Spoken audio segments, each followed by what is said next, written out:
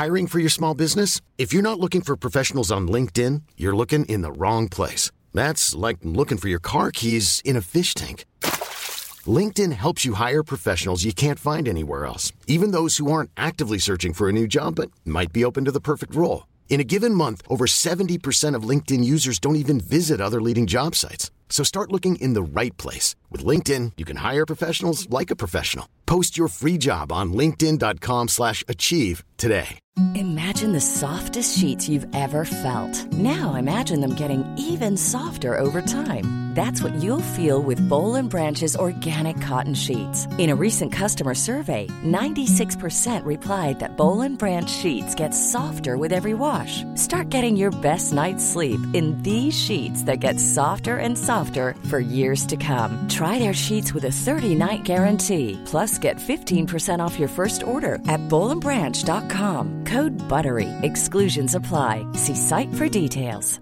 Ryan Reynolds here from Mint Mobile. With the price of just about everything going up during inflation, we thought we'd bring our prices down. So to help us, we brought in a reverse auctioneer, which is apparently a thing. Mint Mobile Unlimited Premium Wireless. How to get 30, 30, how to get 30, how to get 20, 20, 20, how to get 20, 20, how to get 15, 15, 15, 15, just $15 a month? Sold! Give it a try at mintmobile.com/switch. $45 up front for 3 months plus taxes and fees. Promo rate for new customers for limited time. Unlimited more than 40 gigabytes per month. Slows full terms at mintmobile.com.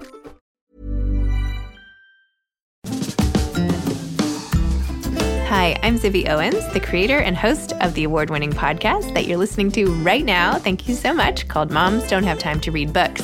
It is a daily podcast, 365 days a year, and each day we talk to an author about all of the things related to their career, their book, their life, and more in 30 minutes or less, because who has time? I am now an author myself, although I wasn't when I started this podcast, and you can get my new memoir, Bookends, a memoir of love, loss, and literature, wherever books are sold starting July 1st, and my children's book, Princess Charming. You can learn more about me at zibbyowens.com, but really you're here to learn more about the authors, and that is what we're going to do. Also, be sure to check out all the other podcasts in the Zcast Podcast Network. You can learn more at zcastnetwork.com and definitely check out those shows as well. Ashley Winstead is the author of The Last Housewife. This was guest hosted by Juliana Goldman.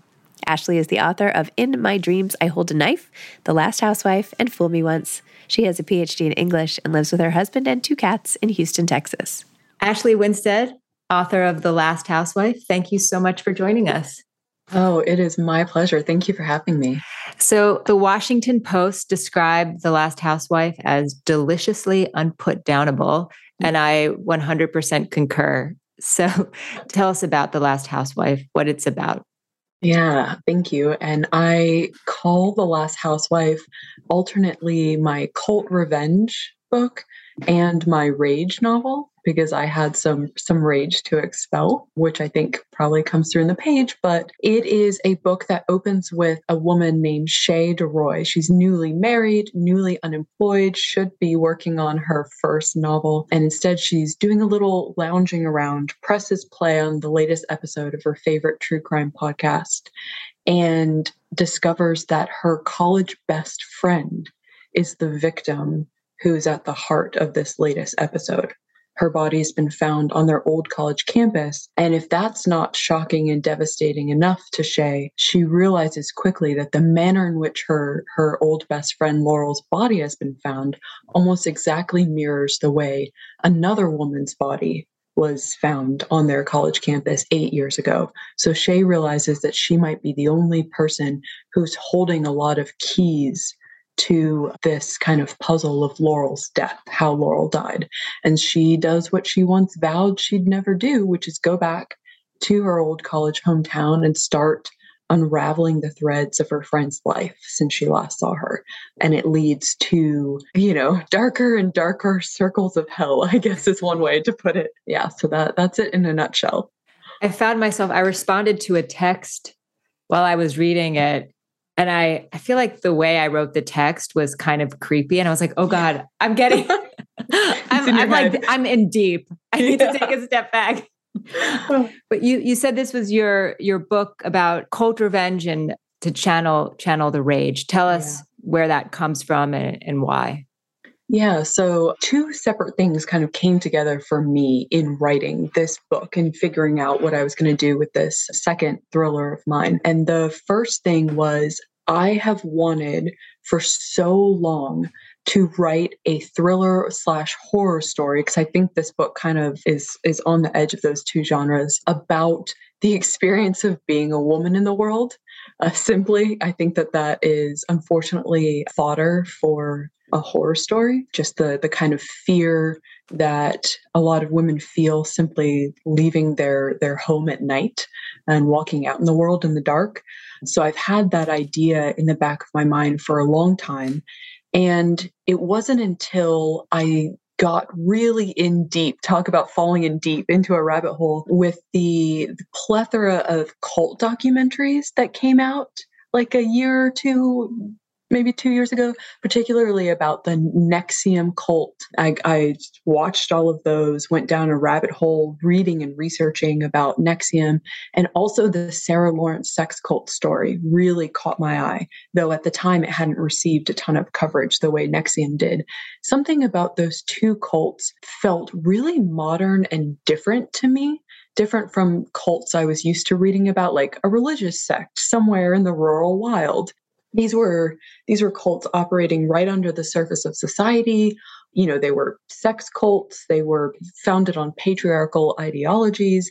And yet you had all of these women who, you know, had financial capital or social capital, heiresses and actresses in some cases with NXIVM, and college students with the Sarah Lawrence case. These women handing over their power and autonomy, you know, and swallowing wholesale these really old ideas about what it means to be a woman in the world.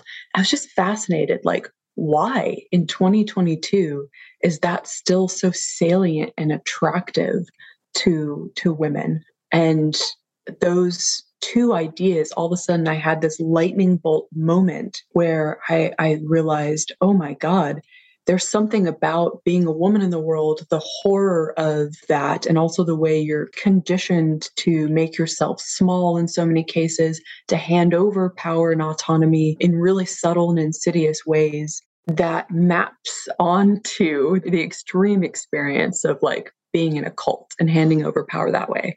So once I realized that connection, like The Last Housewife just unspooled out of me, really. How quickly did it take you to write?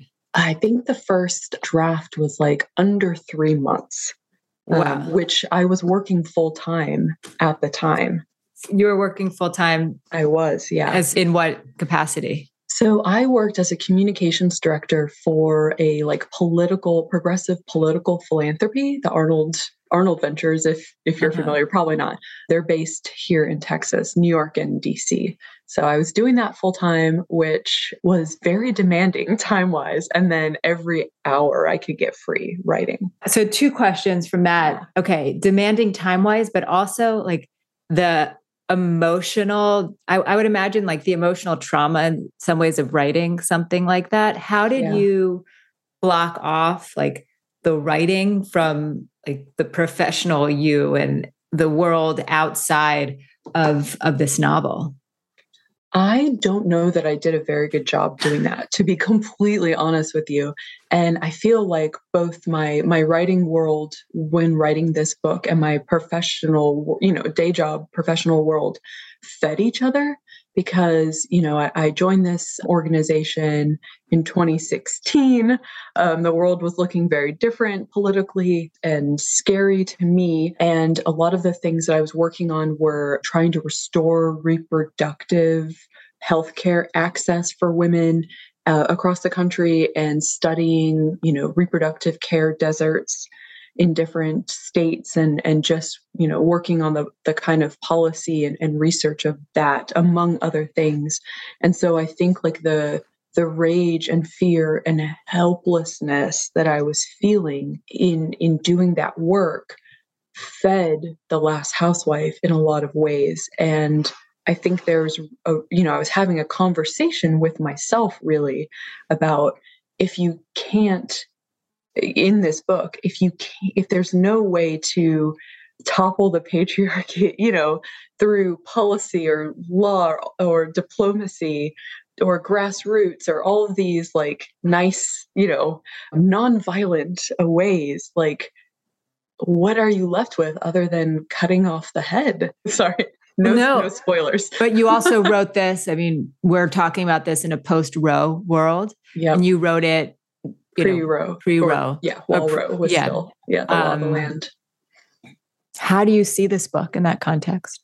It's so interesting to me because I actually remember having, and again, I'll try to do a delicate dance around spoilers. There's a moment in The Last Housewife where the true scope of this underground society of men is revealed, and they're, like how high their membership and tentacles kind of reach. And part of it is into the political world. And I remember my editor kicked the manuscript back to me with a note like, do you think this is really plausible? Do you think that it could really go this high, or like, this would be allowable? And I remember having to defend myself and feeling really secure in it because of my work, in my day job, and saying like, yes. And then, I mean, here we are a year later or so from this conversation, and already Roe v. Wade is overturned. And it's like the Supreme Court, you can make speculations about certain members' possible participation in a group. I know that's a salty thing to say, but I've had this like kind of horrific experience of watching real life creep closer and closer to this world that I set up in the book. I don't think it's unfair to say that, if you look at the last 5 years or so, we've all lived through a lot that none of us expected to see in our lifetime. Like, no matter where you are on the political spectrum. Yep. I completely agree. You've mentioned the word power a lot. Mm-hmm. And I really think that was such a fascinating theme that you explored throughout the book. The power of beauty, the power dynamics within a marriage, within a relationship, within society. I want to kind of touch on each of those, but first, let's talk about the power of in beauty. Mm-hmm. And Shay, the main character, is former Miss Texas. Can you talk a bit about that theme and how you explored it in the book? Yeah, so that's always been something that I'm really, really interested in, that has really occupied a lot of my time, just because I am so interested in women and kind of exploring and dissecting women intimately in my books. And beauty is a thing that is such a power, or is felt as such a power for women. Growing up, I remember thinking like, if only I can be beautiful, that, that'll be like a thing that I can fall back on, or like beauty is this power that you're taught, a thing that you're taught as a power that you can hold on to when you walk into the room. And I think beauty is particularly attractive as a power to people who don't have other means of power. So, for example, growing up, I come from a sincerely working class family who we did not have much of anything. I was the first person in my family to go to college. And I remember so many times feeling like, okay, if nothing else in this, I belong in this room with these people who have so much more than me, because I've dressed well and put my makeup on well today. And, I can pass with beauty as a power. And so I really wanted to explore with Shay. She is like extremely beautiful the way that I imagined her.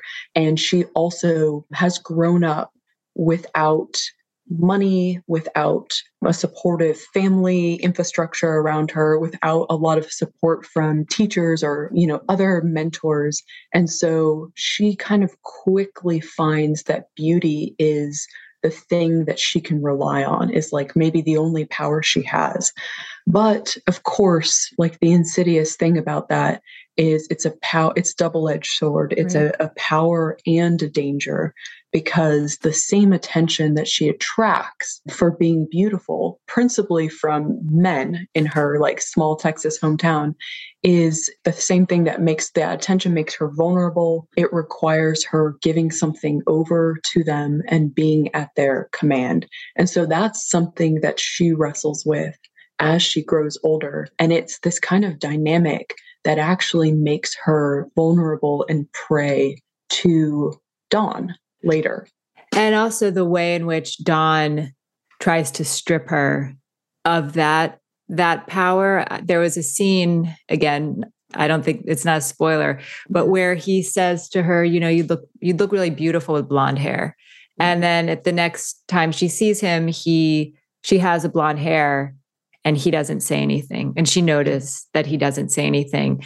And like, it brought me back to something with a former boss where they made some comment on my appearance. And I went, you know, I was not even 20 at the time. And I went and I changed it, and, you know, it wasn't recognized, and thinking like, oh, what does this mean? It was so relatable and also haunting in how relatable it was. Like, especially I think post Me Too, we've looked back at interactions, times in our life where we just sort of accepted ways that we were talked to or treated. And that's been flipped on its head now.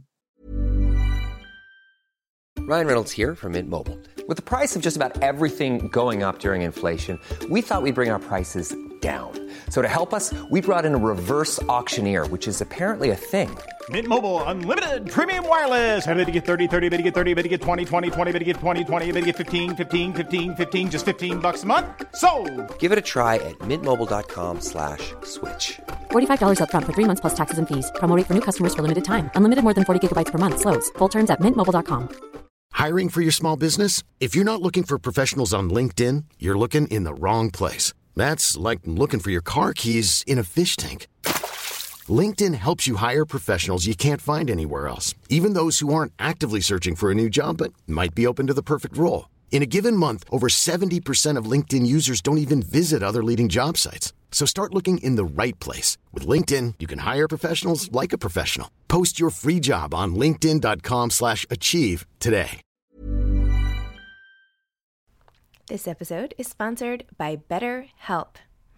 Sometimes we all have stuff we need to get off our chests. Even if we don't think it's interfering with our daily life, there are some things you just haven't processed, be it grief or trauma, eating disorders, anything.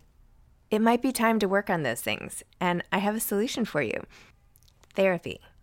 Online therapy by BetterHelp. It's designed to be convenient, flexible, and suited to your schedule. I took the brief questionnaire online where there were, 20 questions. It didn't take long at all, maybe 3 minutes. And then I got matched with a therapist who could help me work on whatever.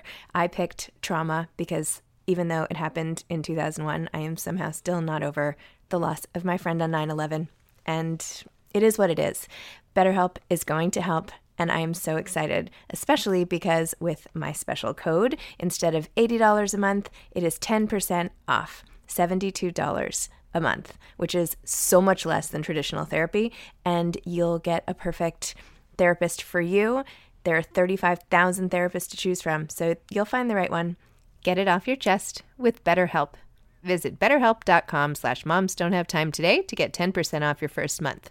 That's BetterHelp, HELP.com/momsdon'thavetime. I love that you say that, because so much of I couldn't agree more. And thank you for sharing that. And so much of this book has been inspired by me looking back with a new lens at my life and thinking like, oh my God, look how much of me has been shaped in ways that I didn't even realize by these dynamics. Yeah, no, totally. And ways that I don't blame us for not knowing, but, you know, I hope that women growing up today, or young girls, like we'll see the world in a different way, and that we'll be teaching them to see it in a different way. So let's talk marriage. Yeah. The power dynamic that you explored with marriage is also so interesting, and the connection, the thread that Shay has in her relationships that actually ultimately connect Dawn and her husband, Cal. Yeah. Yeah. So I am newly married when I started writing this book. And, I was older when I got married and had spent quite a lot of time on my own. And I think simply was doing a lot of reflecting about all of the power and autonomy that you maybe give up without even thinking about it, simply by being married. And especially for women, as someone who's always considered myself a feminist and, kind of fiercely independent, I had this moment when I realized post-marriage that my husband I'd let him make all the financial spreadsheets and be in charge of all the finances and know the inner workings of all of that. And I told myself that it was just me like offloading work onto this person. But I had this moment where I was like, oh my God, what have I done?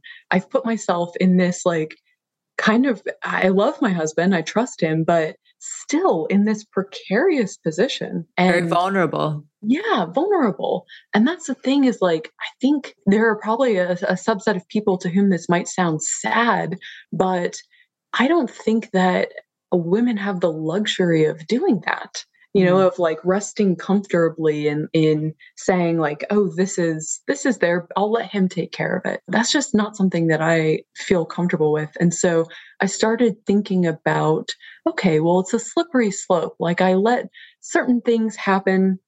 I let him be in charge of certain things, and maybe I could see next year a little bit more and then a little bit more. And the more I started to think about that, to me, it was kind of like the same sort of seductive dance that a cult member might perform with someone that he was, because it's always a he, that he was slowly luring in. Give me just a little bit of your trust and your power. Okay, tomorrow I'll take a little bit more. You're safe in handing it over to me. And this is the kind of dance that Dawn performs.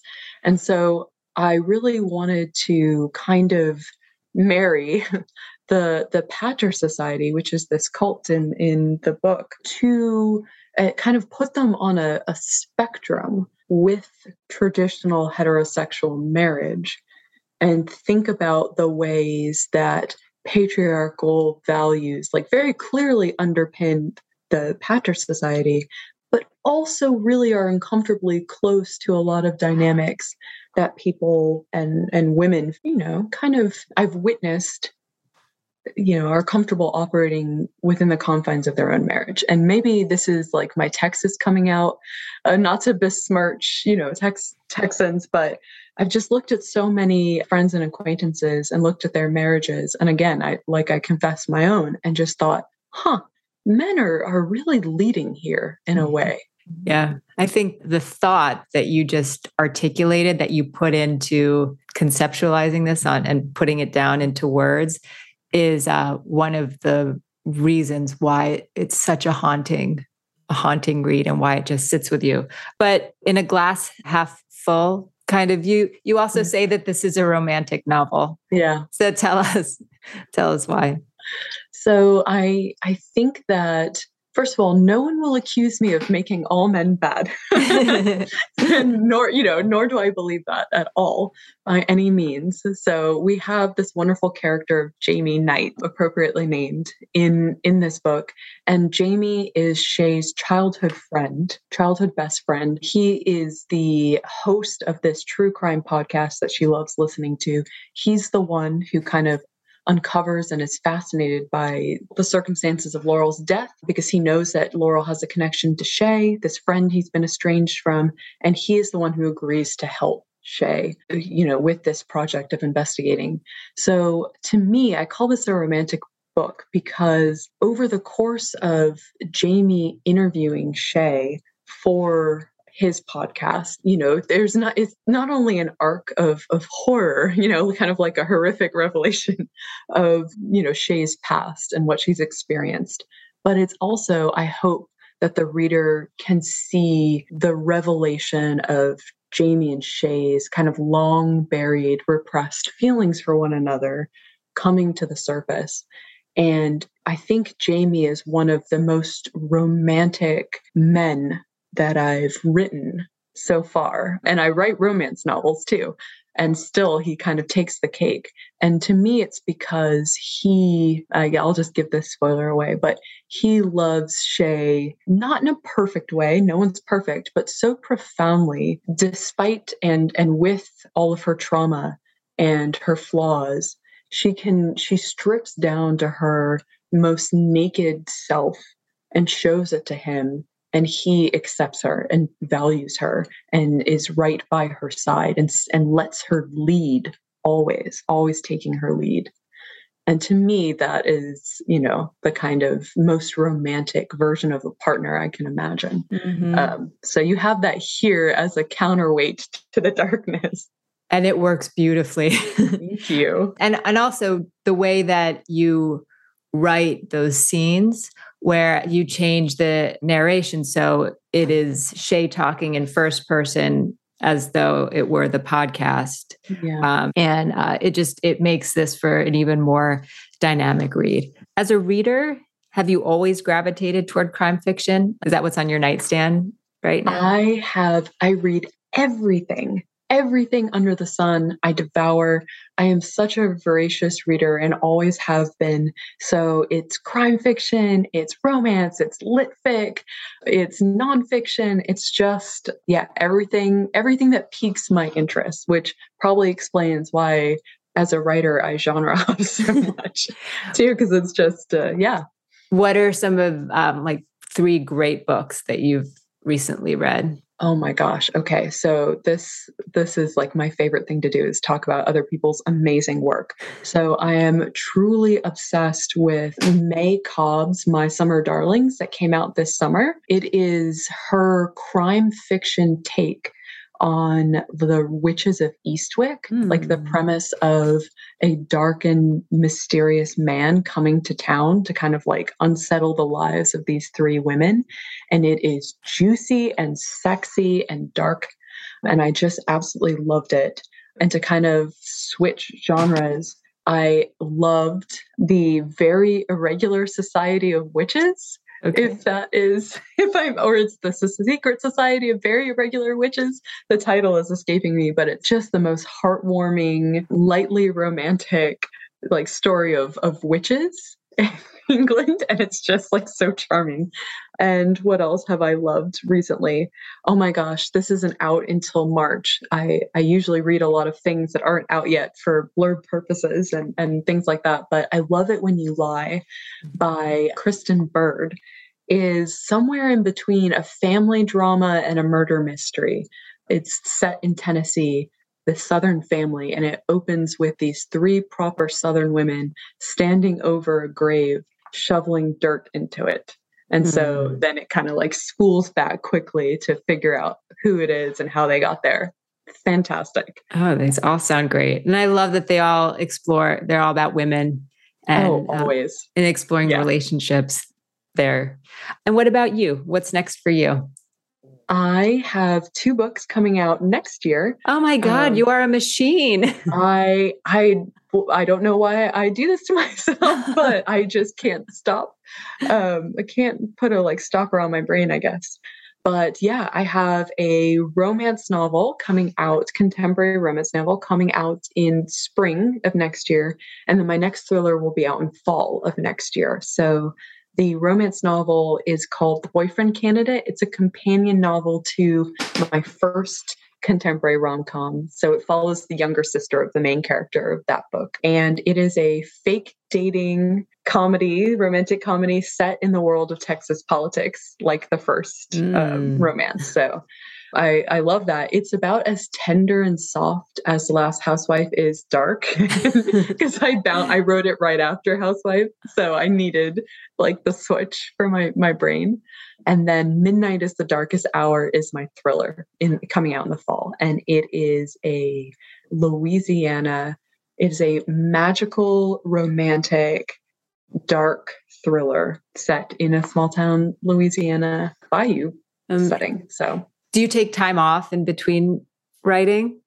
I don't. It is just pure production schedules. It is like bouncing from one write-in to the other.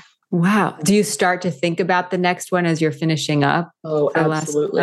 Yeah. It's hard to wrangle my brain, actually. So my brain will already start going into the next book, and I have to constantly yank it back to the current project. How do you decompress? Like, how do you clear the headspace? I think it really is, I decompress a lot consuming other people's art. Mm-hmm. It's both decompressing and inspiring to me. So I'll finish a book and think like, oh man, I need a few days. And then I'll watch some incredible movie or read someone's incredible novel. And I'll just think to myself, oh no, okay, I'm full of so many ideas. Let's get right back to work. So that's usually how it works for me. But I actually think the genre switch up that I do between every book, because I never write 2 books in the same genre in a row, that does a lot of work decompressing for me. Well, Ashley Winstead, author of The Last Housewife, thank you for this. It's a fascinating, unputdownable read, to quote the Washington Post, and just it sticks with you. So thank you. Thank you so much. I appreciate that. You bet. Thanks for listening to this episode of Moms Don't Have Time to Read Books. Don't forget to follow me on Instagram at Zibby Owens and at Moms Don't Have Time to Read Books. Also sign up for my newsletter at zibbyowens.com and sign up for my virtual book club and meet lots of authors on Zoom every other week. Thanks so much to Steve and Ryan at Texture Sound for the sound editing. And thank you to Morning Moon Productions for providing this fantastic intro and outro music.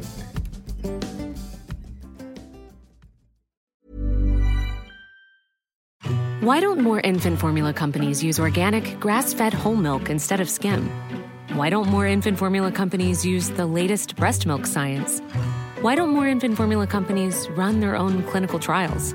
Why don't more infant formula companies use more of the proteins found in breast milk? Why don't more infant formula companies have their own factories instead of outsourcing their manufacturing? We wondered the same thing. So we made ByHeart, a better formula for formula. Learn more at byheart.com.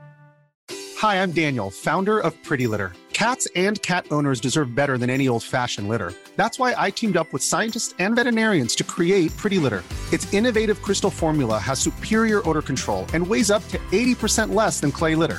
Pretty Litter even monitors health by changing colors to help detect early signs of potential illness. It's the world's smartest kitty litter. Go to prettylitter.com and use code ACAST for 20% off your first order and a free cat toy. Terms and conditions apply. See site for details. Imagine the softest sheets you've ever felt. Now imagine them getting even softer over time. That's what you'll feel with Boll & Branch's organic cotton sheets. In a recent customer survey, 96% replied that Boll & Branch sheets get softer with every wash. Start getting your best night's sleep in these sheets that get softer and softer for years to come. Try their sheets with a 30-night guarantee. Plus, get 15% off your first order at bollandbranch.com. Code BUTTERY. Exclusions apply. See site for details.